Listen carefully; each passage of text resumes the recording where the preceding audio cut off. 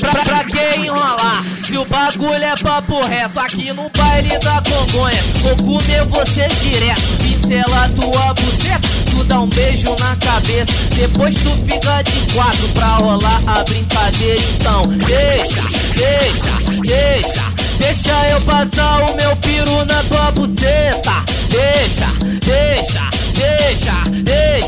Deixa eu passar o meu peru na tua buceta.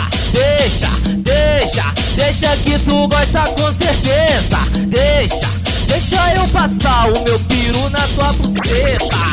A putaria começou, então se liga, eu vou dizer. Aqui no baile da Congonha hoje eu vou comer você. Parazinho vai comer você, e Seduty vai comer você, todo mundo vai comer você, e o DG vai comer você. A putaria a noite toda vai até o amanhecer. Vem pra cá que o bagulho é sério, a buceta vai arder.